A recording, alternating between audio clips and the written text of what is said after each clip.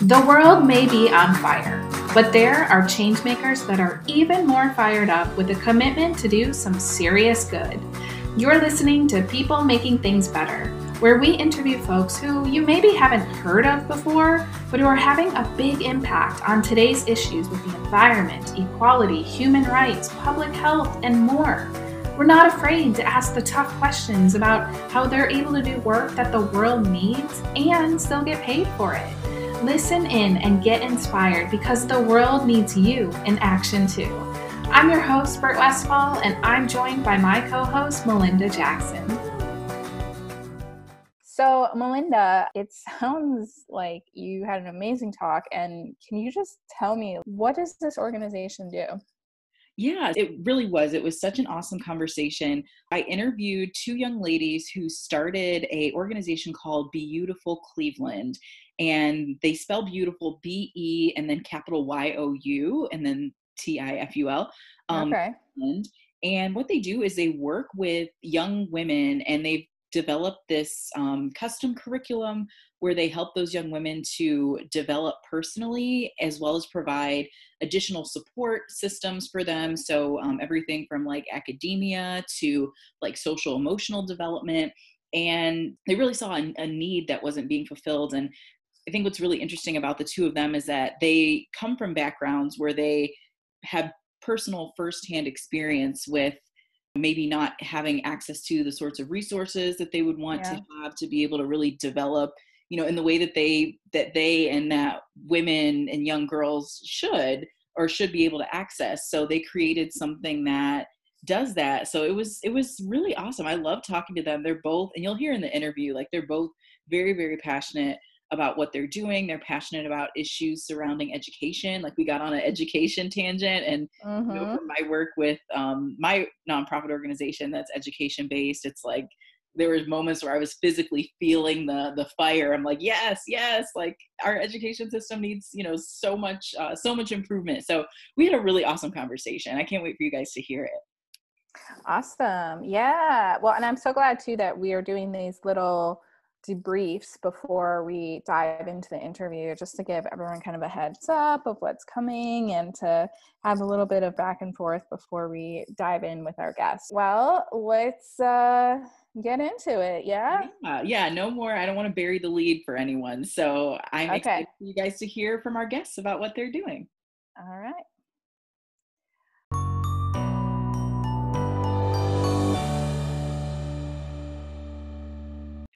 Hello, everyone, and welcome back to the People Making Things Better podcast, where we talk to you all about people from around the world, some of whom are probably in your backyard, who are doing things to make the world a better place.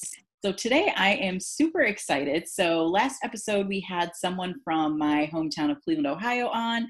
This episode, I'm even more excited because we not only have one, but we have two people from my hometown of Cleveland, Ohio, who are doing some amazing things. We have with us today Saida and Abria, who created an initiative called Be Beautiful Cleveland, and the Y-O-U in beautiful is capitalized. So they're going to tell you a little bit more about why. But ladies, welcome to the show. We're excited to have you. Thank you. So let's just jump right in, because I don't want our listeners to be able to miss anything that you guys have to say. So let's jump right in.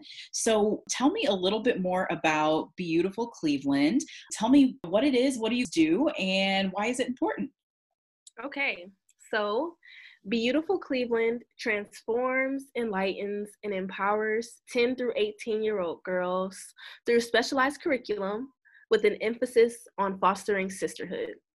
So that's really long. That's our mission statement. But really what we do is we facilitate weekly workshops in different parts of our city. Right now we're in a rec center in a impoverished neighborhood in our city where we deliver curriculum centered around personal development for the girls that we reach every week. And the way that it works is that we have girls come from the different schools in the surrounding area, but then every week that they come, they bring their friends and they bring their cousins, and that creates that bond of sisterhood while they're also understanding who they are and how they interact with their environment currently. And then they also learn skills and things to help them navigate in a mindset of growth. So that's what we do. That's awesome. What was the mindset that you were in when you created the organization? What did you see as kind of the big problem and the reason why something like this was needed?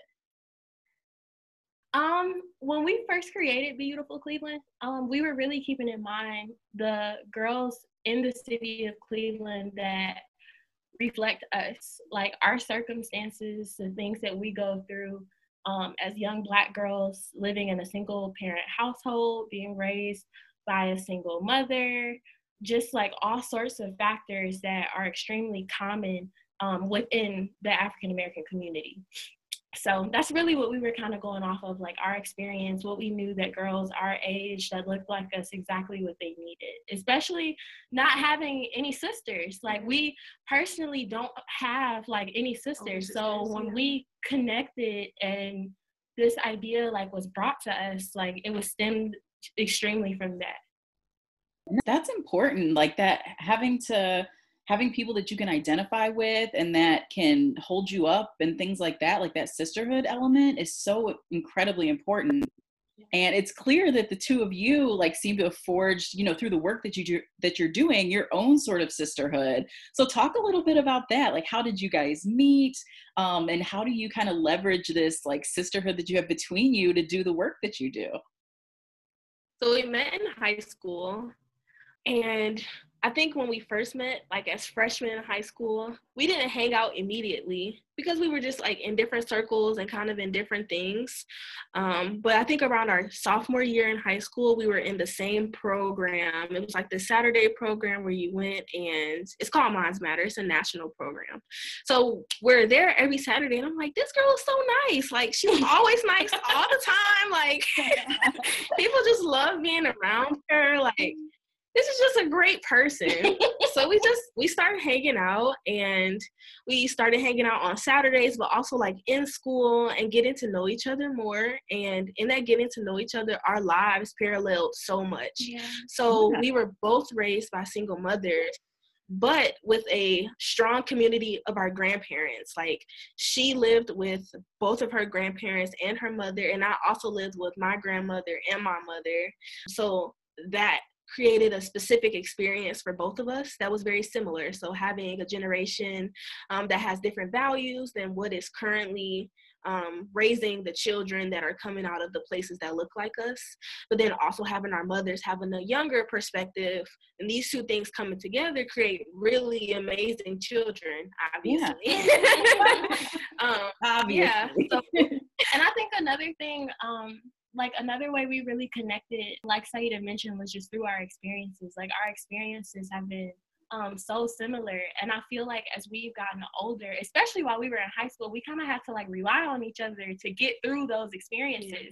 So I feel like we created, at the time, we may not have been aware, but we were creating the foundation of sisterhood for our organization before it even started. Yeah.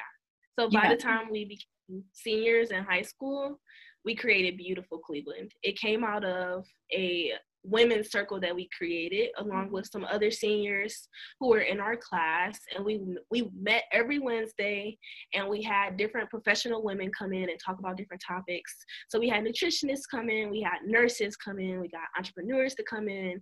We're reaching out into the city and bringing these women to educate us, and out of that is where Beautiful Cleveland birthed. So at the end of our senior year, we took the summer to plan an expo, and in the fall of 2015 we had our first expo, which showcased everything that we learned, but also started to build that outward community in Cleveland for more sisters to come in and learn.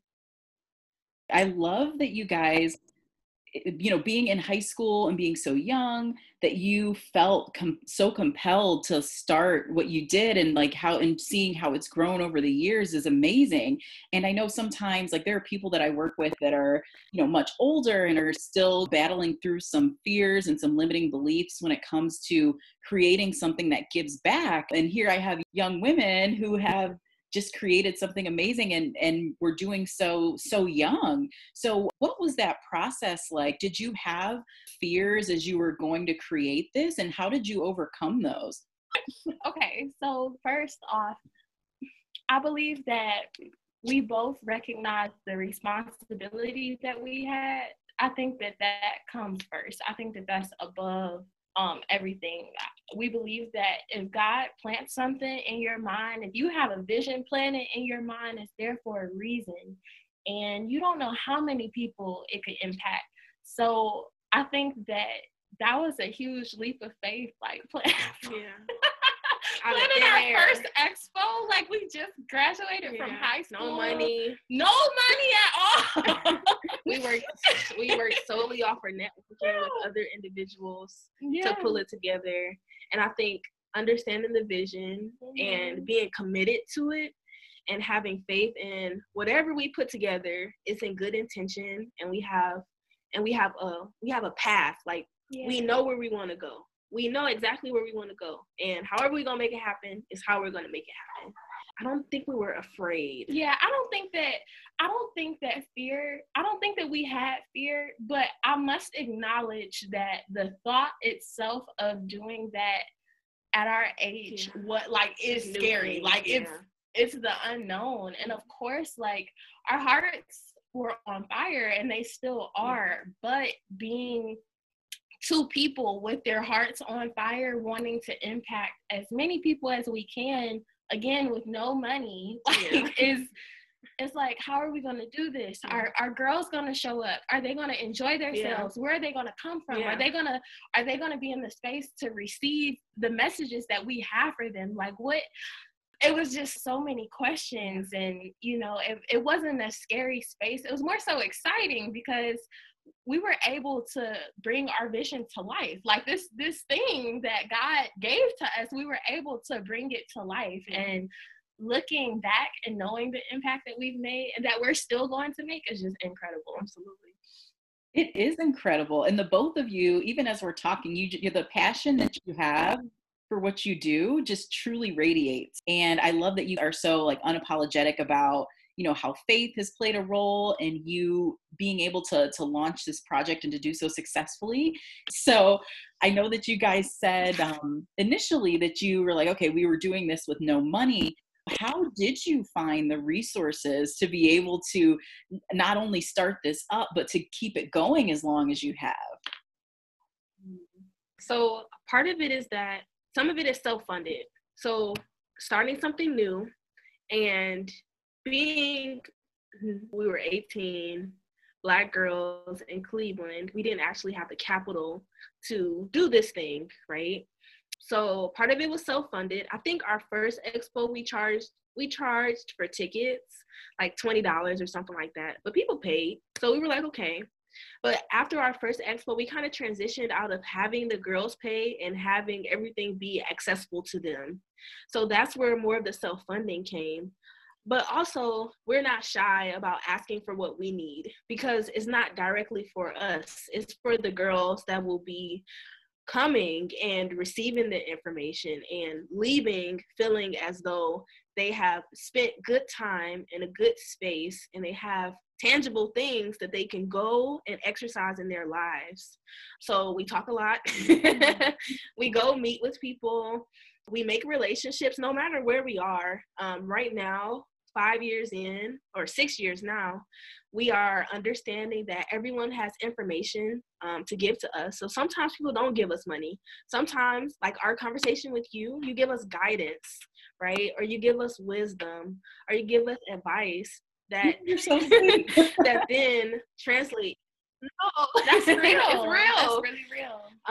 Everyone doesn't have money to give. Yeah. And like, I think that sometimes people really feel uncomfortable and they don't feel like they're able to give us anything. And I feel like that's where like the genuine, like authentic connections really matter. Like, we're huggers. Yeah. We are true huggers. Like, if you aren't able to give us money, and that's not always the ask either. Like, what are you able to give? Not for us, but for the girls that we're serving, that you also have a responsibility to serve. Yeah. So if we aren't getting a check from some company, we also live in an impoverished area where there are other cultures that have these businesses in our community. So of course I'm going to come into your business and ask for the owner to write us a check because you're taking our money. And that's just what it is. Like, I feel like a lot of times, I don't think that we have fear, but I feel like we don't recognize that all you need to do is ask. Like, all you literally need to do is go to the corner store. Like, we literally went to a gas station and asked to see the manager. He let me write the check. He let me write the check in the gas station. We've been blessed. Absolutely. That is incredible. I think you really illustrated it so powerfully, like just the power that there is in asking and not always assuming that people don't have anything to give. You know, sometimes if we're working with impoverished communities, we assume that they have nothing to contribute and it's us that bring in all the resources and all the value. But you know, that sort of a mindset doesn't really give the people that we're serving a chance to be a part of what we're doing, but it also kind of, I think in some ways denies a lot of like dignity to those people, that it's just like, you know, we're coming in as like the heroes and the saviors, whereas it's like, no, there is a mutual exchange here. There's something that we can take from each other or learn from each other. And it seems like you guys have gotten really good at figuring out where those resources are in the community. That's awesome. So one of the other things that I'm interested in, you've kind of walked us through a little bit of your journey in terms of how you found funding, which is outstanding. How do you kind of fund your lives? Like how do you pay your bills and still do work that the world and your community desperately need? Charge the system. We charge the system and not the community that we serve. Yeah. So we're graduating college in May. We've been in college this whole time. The bulk of our time facilitating Beautiful has been in college since we were 18. So since we graduated high school, it'll be 6 years at the end of the year. So, you know, in this time we've been in college, and I know myself, I work a lot. So I've had, 3 and 4 jobs at one time just to have a certain lifestyle. So, just piecing together different things. Some of that is like work study money. Some of that, I worked at Target for a while. I've been a teacher for a part of that as well. So it's like we're real people. Like we're regular people that go to work. Like my twin used to work at a car dealership, like for the bulk of college actually. So we have real jobs, school first, right? In class at 8 a.m., out of class by like 2 or 3 o'clock, turn around and go to work until 6 or 7 or 8, depending on what time we got off of work. And then once a week, we used to have like study dates where we would come together, do our homework, and then also do nonprofit things as well. So who do we need to contact? What venue are we securing for this thing? Where are we getting funding from? Like real adult things at the same time as juggling these other things. And now that we're nearing the end of college, we have more time and space to dedicate solely to our nonprofit, and that's what we're transitioning into now. But still, right now, like we go to work tomorrow. So we're still very real people that are working very, very hard along with finishing classes and doing this stuff at the same time. And, I think that's part of the strength of your story. I'm going to brag on you guys for a little bit, like to have started something in high school, to have followed it through college, to be putting your own money into it, and, as well as soliciting the money of others to be able to help. And then to have carried it to a point where now it's like, okay, we're at a point where we've got the education we need, and we are figuring out how it is we want to take this thing to the next level. Like that is I think it's an incredible testament to like the grit that you guys have, and then the hearts that you have to serve your community. So Cleveland is lucky to have you. I think that a part of that is where you talked about the Be Beautiful and the YOU being capitalized. Like a part of our mission is to also get our girls to tap into what their purpose is. And while you're tapping into your purpose, like recognizing the responsibility that you have to the other not even just sisters around you, but to the people around you, to the community, to the world around you. It's all about finding that responsibility, because we all have it, and we all have to, I mean, how are we going to grow? Like, we have to pour into each other. And I feel like that's where Saida and I, our sisterhood came in, because at such a young age, we were doing that for each other, but we weren't aware of it. And we view our girls, like, we tell them that we're all like flowers in a garden. Like, we all have a responsibility to pour into each other and make our garden beautiful. Yes. I love it. I see what you did there. We just had a full circle. Oh, it just came. It was good. It was perfectly said. I couldn't have said it better myself, really. So one of the other things I want to ask you before we let you go is, well, actually a couple more things I want to ask you before we let you go. You know, through Beautiful Cleveland, you work with young Black girls on personal development and really all of the beautiful things that you've talked about that you help these girls to develop and see and really become. But are there other issues that you guys are passionate about that maybe you would love to either work on in the future or see other people really take up the mantle to work on? Education. The system of education, and we talk about this a lot. So I went to college to be a math teacher. So my major is math, but my minor is education, and I'm getting my Ohio teaching license and all that good stuff, right? And part of what we see in going into schools, so not only do we have after school programs at different community places for more of like an open reach to girls, but we also go into schools. So schools hire us and have us come in and facilitate workshops as well.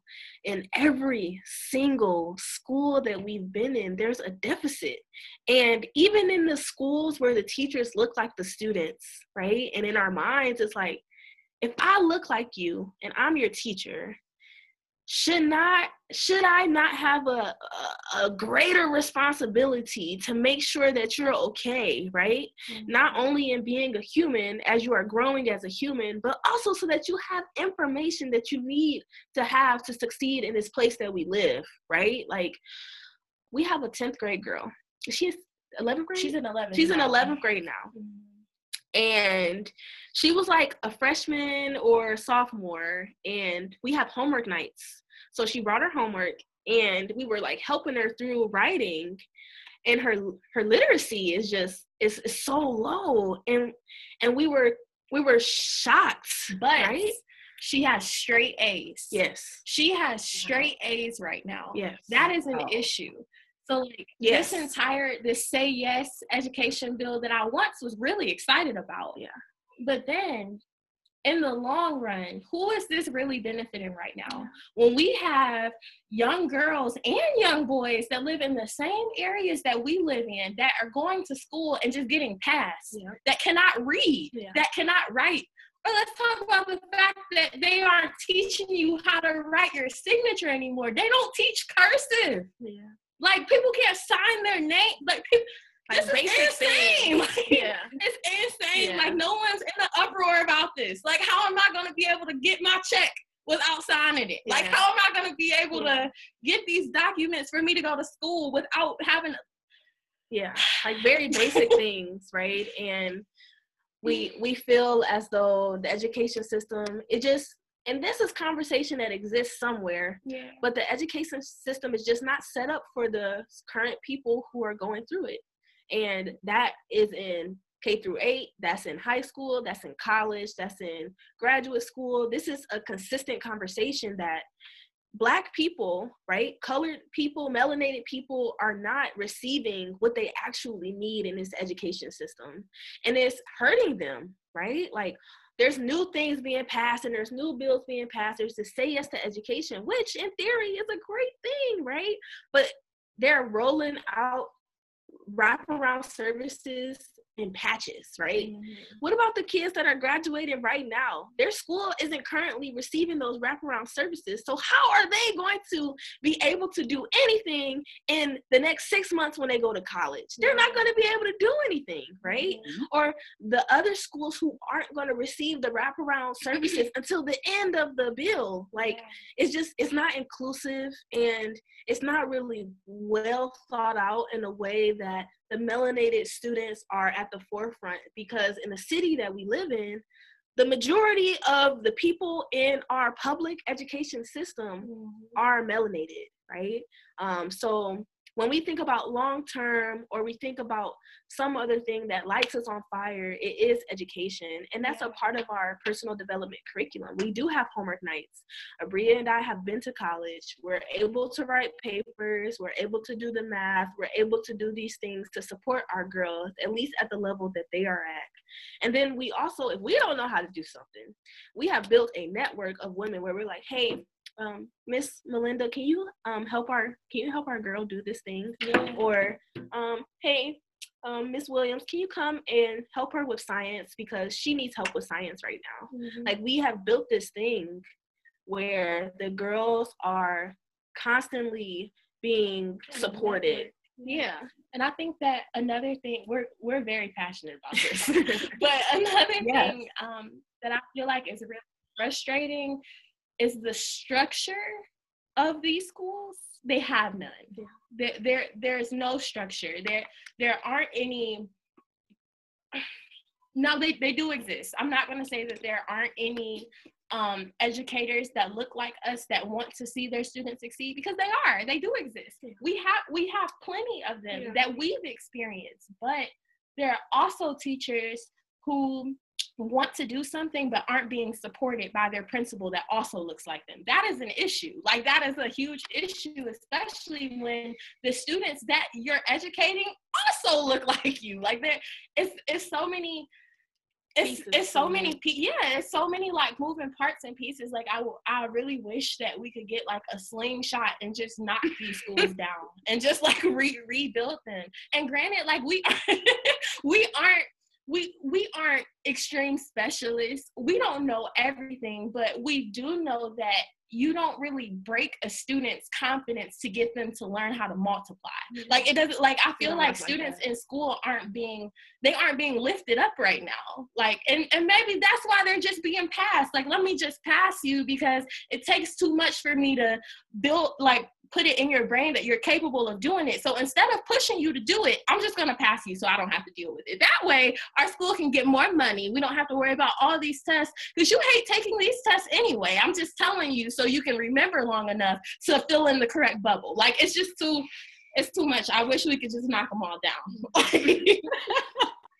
Yeah, you guys bring up a lot of really good points, and I feel like we could probably do an entire episode dedicated to like the school system and public education, because public education is in a disarray on a national level. I've done a lot of research on that, and my background is like just very international, so comparing like our public education with public education in other countries, it's just a mess. And then I've also done a lot of research on the state of public education in Cleveland, and I mean, we are in a city that has, at one point, I think the highest, or one of the highest rates of child poverty.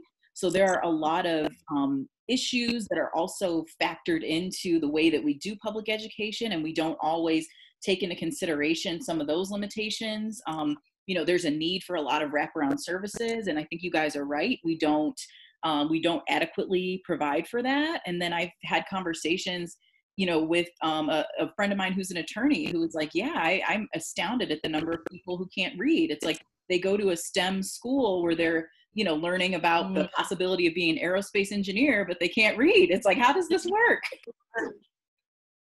Yeah, it doesn't make sense. It doesn't make sense. But if you look at the structure, it also doesn't make sense. So it makes sense that it doesn't make sense. Right. So that's why we need the two of you fighting the good fight, helping, and I think it does. It takes passionate people like the two of you who realized early that there was a need that wasn't being filled and have done all this amazing work to get to that, building coalitions of people who are interested in kind of dismantling this public education system and figuring out, how do we make this work in a way where we are able to kind of promote the maximum capability of all of our students who are a part of this system. So yeah, we need you guys. Yes. Well, ladies, this has been so good. I feel like we have a lot in common just from some of the work I've done in the past, but you guys are so passionate. And like I said, Cleveland is very fortunate to have you. I know that you're going to continue to impact girls all over the city, and hopefully a model that can be used in different parts, different cities, different states. So where can our listeners keep up with what you guys are doing? Instagram at BEYOUTIFULCLE.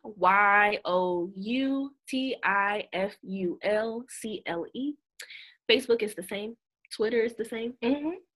All social media.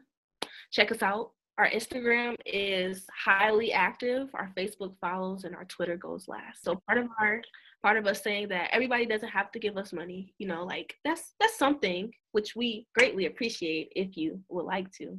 But also part of it is sharing, being active with our page, letting us know what you see you need in your community or in your household. If you're a parent or if you're a girl and you need some type of certain support, let us know.